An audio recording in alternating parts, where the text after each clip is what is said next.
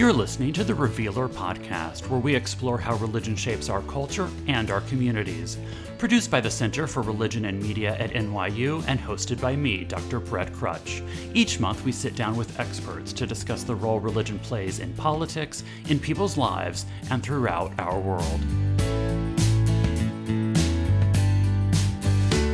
In today's show, we're joined by an expert in Jewish ethics to discuss sexual ethics for today's world. How are our sexual behaviors connected to how we interact with people in society more broadly?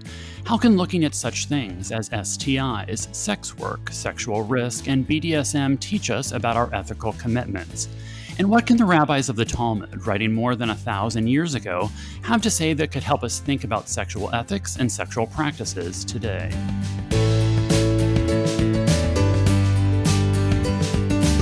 Hi, everyone. Welcome to the Revealer podcast. I'm your host, Dr. Brett Crutch. I'm very excited to be chatting with friend of the Revealer and award-winning author for one of her Revealer articles, Dr. Rebecca Epstein-Levi.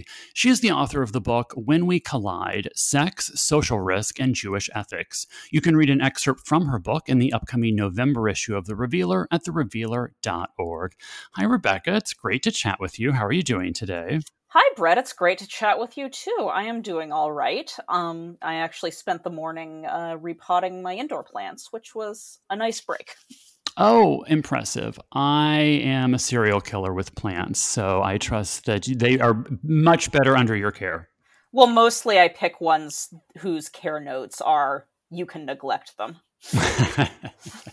Wise decisions. Okay, so that our listeners know, you're an expert on Jewish ethics, and you've written a great new academic book on Jewish sexual ethics.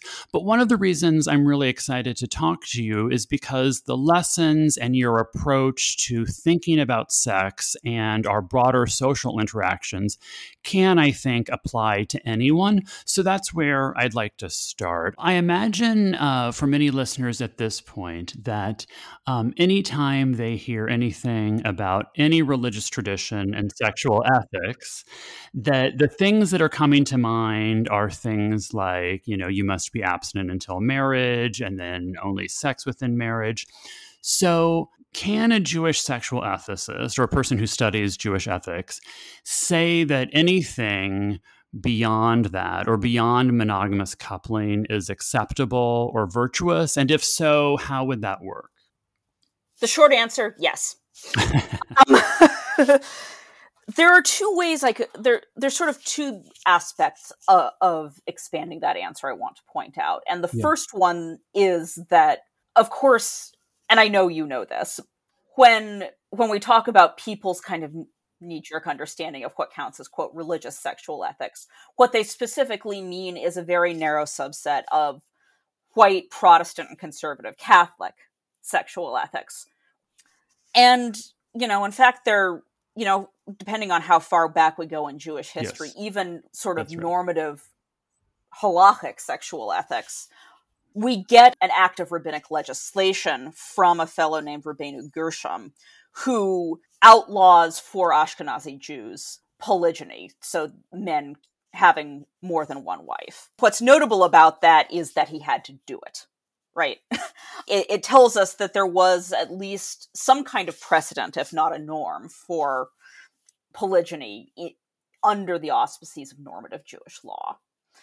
So there's an historical answer there, which is to say that strict monogamy hasn't been even always the letter of the law.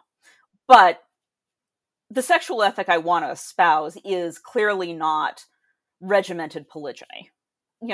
I want to not just leave room open for, but actually affirm queer sexuality, kink, non-monogamy, ethical non-monogamy of various kinds.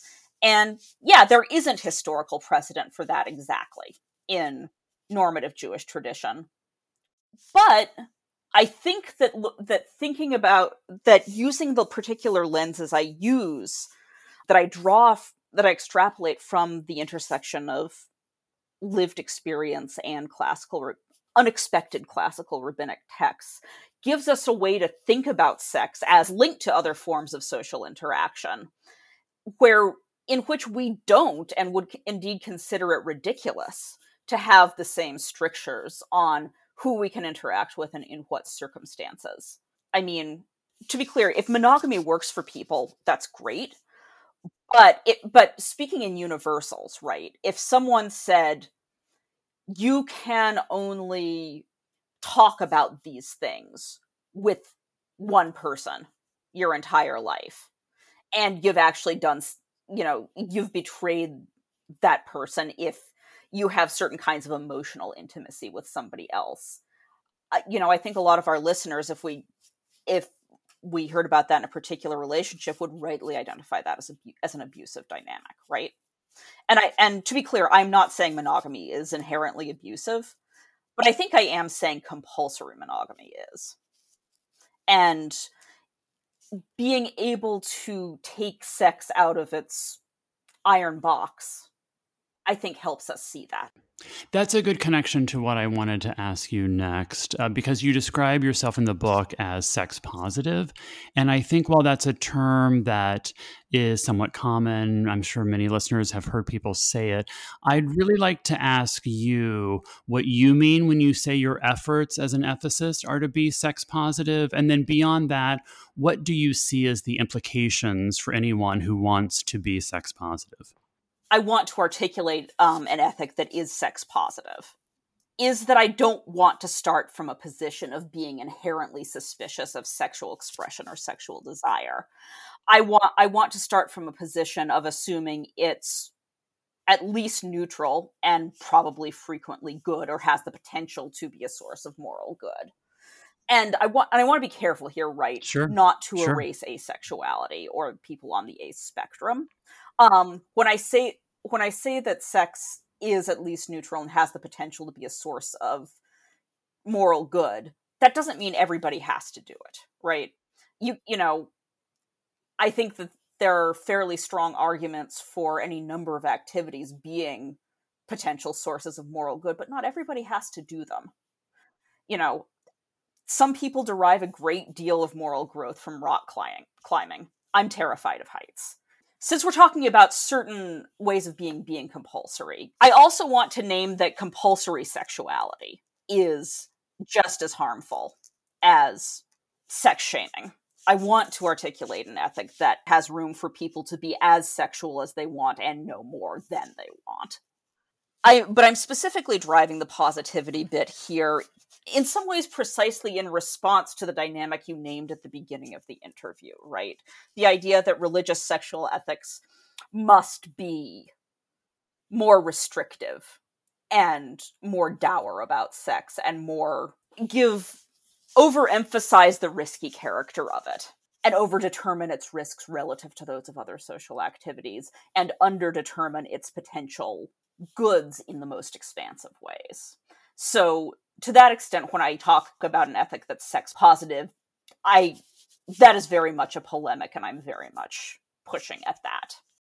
And I imagine for many people who come from homes or schools or communities where sex is thought of as something quite taboo, that is, I'm sure, quite profound to hear, perhaps for the first time, that sex can be a neutral to a good thing as a base starting point. So I want to transition a bit and ask you a little bit about sex work, and I think that'll help sort of bring into the conversation this theme that you talk about how sex can be a reflection of other things going on in society. So you write that, quote, "Consider the prejudice against sex work. There is something many of us, feminist thinkers very much included, find appalling about exchanging sex for money. But there are any number of industries with serious worker exploitation and human trafficking problems, notably agriculture and construction. Sex work is hardly unique in this respect," end quote. So why do you think we treat sex work as such a unique thing? And what is your recommendation for how we should approach sex work and, I'm guessing, other forms of labor? I use the sex work example as a demonstration of how we're so used to thinking about sex as something that is quite distinct from other forms of social interaction, other forms of social relation, including those that fall into the sphere of commerce, right? And I suspect that the idea of being particularly horrified at exchanging sex for money, both as a consequence of and then reinforces the idea that sex is something set apart and unique. Even, and the philosopher Martha Nussbaum somewhat famously gave a list of professions that also involved selling your body and or some kind of intimate access to your inner self for money.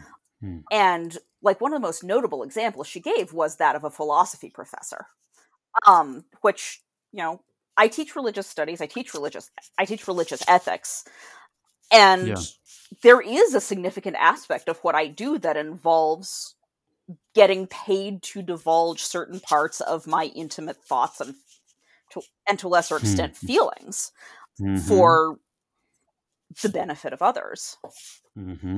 Two examples that, if I recall, she doesn't use in that essay, but I think are actually illustrative nevertheless, are that of a professional athlete, who are professional athletes quite literally sell their bodies for the entertainment of others. And by the way, and that's not meant to sort of take that blithely. I mean, the more we learn, for example, about what seems to be an epidemic of sort of chronic traumatic encephalopathy among professional football players, for example, actually should force us to take that quite seriously. I would also argue that being a clergy person is a way of being an intimacy worker. And none of those are exact parallels, right? But they do illustrate what carve-outs were willing to sanction and which carve-outs were not willing to sanction of our general ideas of what counts as acceptable commerce and acceptable labor. And the thing about deciding whether one form of labor or commerce is acceptable or not is, other than us getting to feel superior, that has like a really direct effect on whether we actually fairly compensate people for their labor, whether we take the ways that they might be vulnerable to injury or abuse or maltreatment on the job seriously, because if we have decided, oh, well, that's inherently exploitative, which, I mean, yes, all wage labor is inherently exploitative, let's be clear. But if we decide, okay, well, that's an inherently risky and exploitative line of work, then that also becomes an excuse not to actually take people's experiences of abuse and harm seriously, because they're assumed to already be in an inherently abusive and harmful situation. And so that's a place, right, where it's both demonstrative of the way we cordon sex off from other forms of social interaction, other forms of commerce. And it's also, I think, a really clear example of why it matters that we try to stop doing that. That's great. That's very helpful. And that's a good bridge to what I want to ask you about next, which are risks. And so one of the big things that comes through clearly in your book is you make the case that many of our social interactions contain risk, not just sex or sexual risk, but many of our social interactions contain risk. Can you explain a bit about that? The risks that are just part of our social lives, and what can that teach us about how we approach and try to mitigate sexual risks? So, if you've ever been taught a passage of Talmud, there's a very good chance that it's one that's colloquially known as the Oven of Achnai. And in this passage, the rabbis are in the Beit Midrash arguing about something extremely obscure, namely whether a particular kind of clay oven is susceptible to impurity. And it's all of the rabbis against this one fellow, Rabbi Eliezer, who's, renowned as a master of law and interpretation, and also has a reputation for being quite halachically conservative. And it gets to the point where Rabbi Eliezer has thrown every argument at the sages. They won't listen, and finally, in exasperation, he says, look, if I'm right, let that tree over there, whatever, prove it. And the tree uproots several paces. And the speaker for the rest of the sages, Rabbi Yehoshua, says, well, we don't reason on the basis of a tree. Okay, well, let that stream over there prove it. Stream flows backwards. that's not admissible evidence. And it goes on a bit like this until eventually there's a divine voice that says clearly, essentially, look, Rabbi Eliezer's right. What do you want from me? And Rabbi Yehoshua quotes scripture back saying, it is not in heaven, essentially telling the divine voice, shut up. You gave us the law already. It's now for us.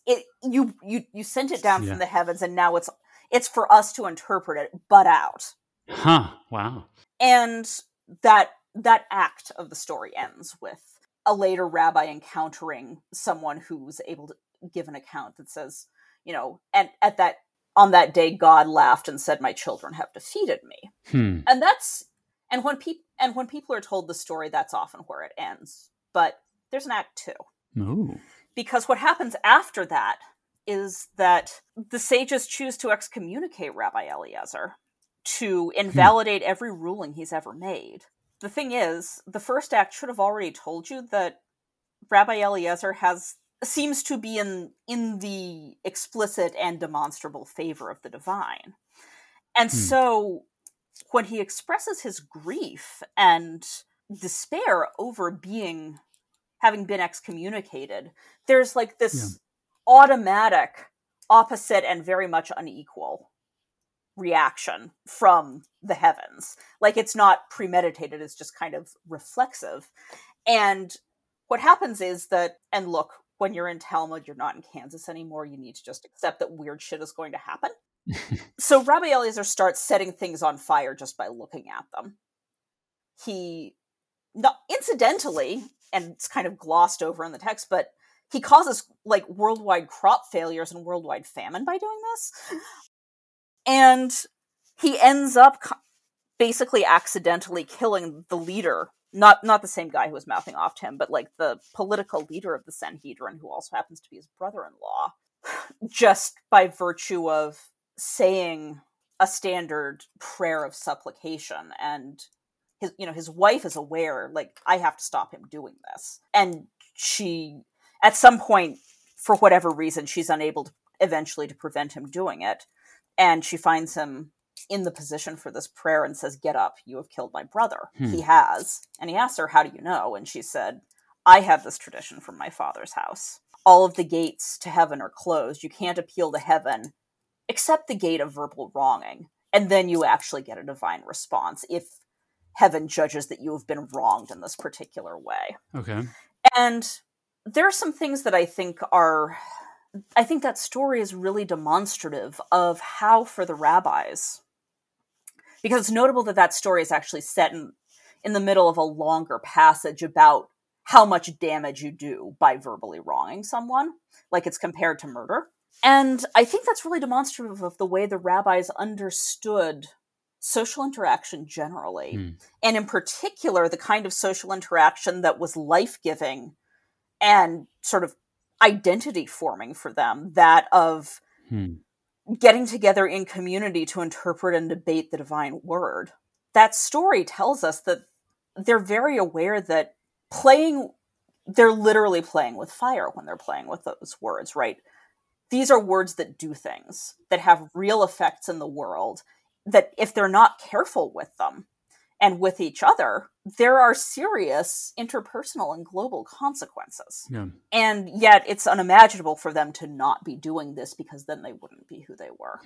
To me, that's a really refreshingly humane and important way of thinking about the risks that we encounter in social interaction generally. Yeah. There's no way to interact socially without getting hurt. There's no way to interact socially without risking hurting someone else, even as we try as hard as we can not to. That's true regardless of whether genitals are involved. And, there are many more specific ways to think about risk socially as well. I mean, we are continuing to live through a pandemic where we've been made aware of the deadly or disabling potential of sharing air with inadequate caution. Yeah. And so the lesson there is twofold, right? On the one hand, cordoning sex off from everything else allows us to make a claim that because sex has X, Y, and Z particular risks, whether emotional or medical or what have you, those are grounds to be especially restrictive about it. But it's also the case that by making sex the sort of paradigmatically risky thing, it also allows us, it gives us license to ignore the very real risks that are present in non-sexual social interaction, to not take them as seriously as we really need to. So one of my favorite parts of the book is when you discuss the Talmud's rabbis' ideas about impurity and how you connect that to dealing with and thinking about STIs, sexually transmitted infections. So could you briefly describe what you glean from the rabbis' discussions about the ubiquity of impurity and what that led you to think about the pervasiveness of STIs and how we as a society should approach them? Sure. So, like religious, right? Purity and impurity are also words that I think for a lot of listeners in the English-speaking world conjure up a very specific narrative of essentially evangelical sexual purity culture. This is not that. And I don't actually love using the English words purity and impurity to describe this just because of the baggage right from that. But the other translation option is clean or unclean, which is even worse and actually straight up inaccurate. Purity and impurity are sort of workable but really flawed translations of the Hebrew concepts of Tumah and Tahara, impurity and purity, respectively. And really what ritual impurity for the rabbis is, and that's separate from moral impurity, but ritual impurity for the Hebrew Bible and then by extension for and development for the rabbis is a metaphysical condition that is transmissible through certain forms of touch or shared physical presence, that is treatable, unconnected to sin, and incompatible with physical co-presence with the temple and its holy things. And the really important thing to understand about it is in the schematic, everybody is constantly moving in and out of states of purity and impurity, right? It's not something where more righteous people don't experience it and less righteous people do. In fact, probably the paradigmatically strongest in the Hebrew Bible anyway, source of ritual impurity is physical contact or even just being under the same tent as a corpse. Okay. And yet you are commanded to respectfully prepare the dead for burial. So commanded and morally praiseworthy behavior can frequently cause ritual impurity. The rabbis sort of expand the schematic even further, such that we don't even think of, to borrow terminology from the rabbinic scholar Mira Balberg, it's less about even discrete sources of impurity, like a corpse or a dead lizard or contact with certain kinds of skin eruptions or what have you. It's so much as we're talking about going in and out of different circles of impurity transmission. And the rabbis, I think, understand ritual impurity in the schematic as an undesirable but manageable consequence of various forms of desirable and even necessary social activity. One should certainly try to mitigate impurity. One should treat it when one even has the slightest inkling that one might be impure. One should be very careful about diagnosing it because different forms of impurity require different treatments. And one shouldn't go out of one's way to contract it. But it's also understood that you're going to contract it.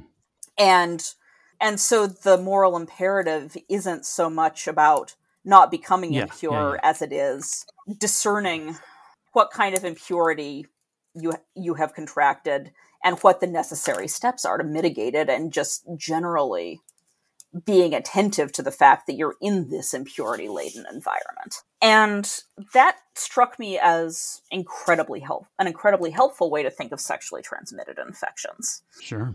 especially because, right, STIs are often held up as an example of why sex is so risky that you should only do it in certain very strict monogamous contexts, right? Right.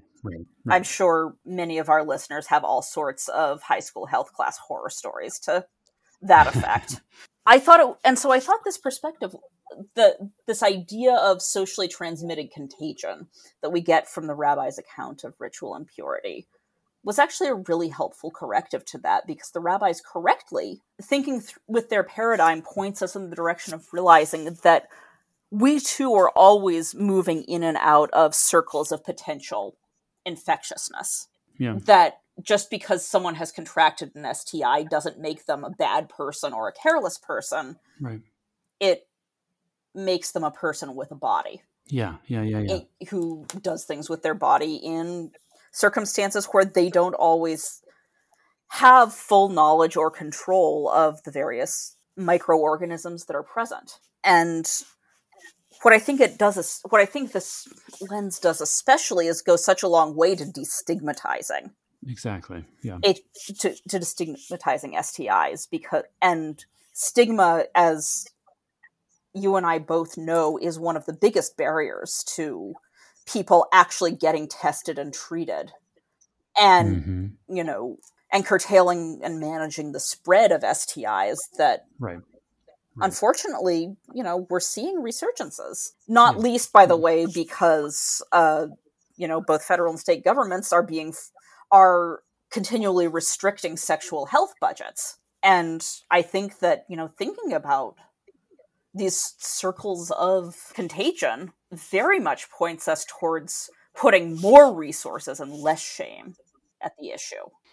Yeah, no, I really like that, because I think it's a great way to, exactly as you say, reduce the shame that so often comes, because that doesn't need to be the affect that is produced from just being a person, as you say, with a body who engages with others. That's great.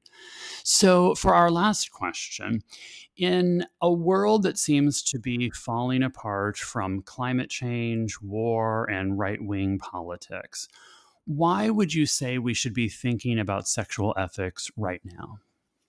Well, to begin with, right-wing politics are certainly thinking about sexual ethics, and in fact are zeroing in on sexuality and gender as fronts of attack. Yes. Right? Trans people, especially in the United States right now, are and have been primary targets for the right wing. I would say to any of my fellow cis queers who think that they're going to stop there, no, they're not. They're coming for us too. And we have every obligation to show up for our trans fellows, both because it's the right thing to do and because it's actually in our self-interest. So that's the most immediate example. We have to think about sexual ethics, because they sure are. But I also think that in sort of the broader scope of things, what I've been trying to argue all along, sexual ethics is also a way of thinking about what our obligations are to ourselves and to one another, and how those obligations work dynamically when we are in constant relationship with other people with bodies, and that those bodies have vulnerabilities and needs, and thinking about how to be a good person sexually, a person who is attentive to our own bodies and to the bodies of people we have sex with, and their vulnerabilities, their needs,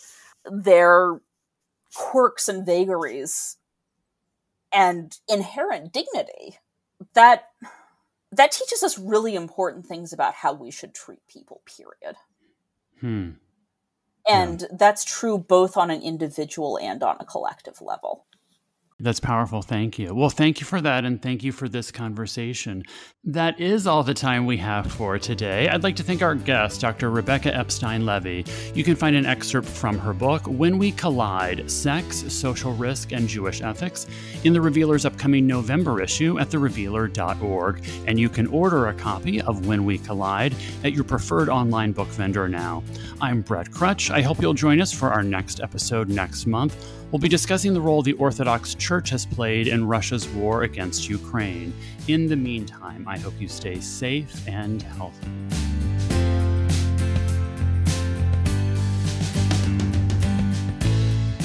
Thanks for listening to this episode of the Revealer Podcast, with music by Kevin MacLeod and production editing by Augusta Thompson. If you'd like to get in touch with us, we'd love to hear from you. Email us at therevealerpodcast@gmail.com and check us out at therevealer.org.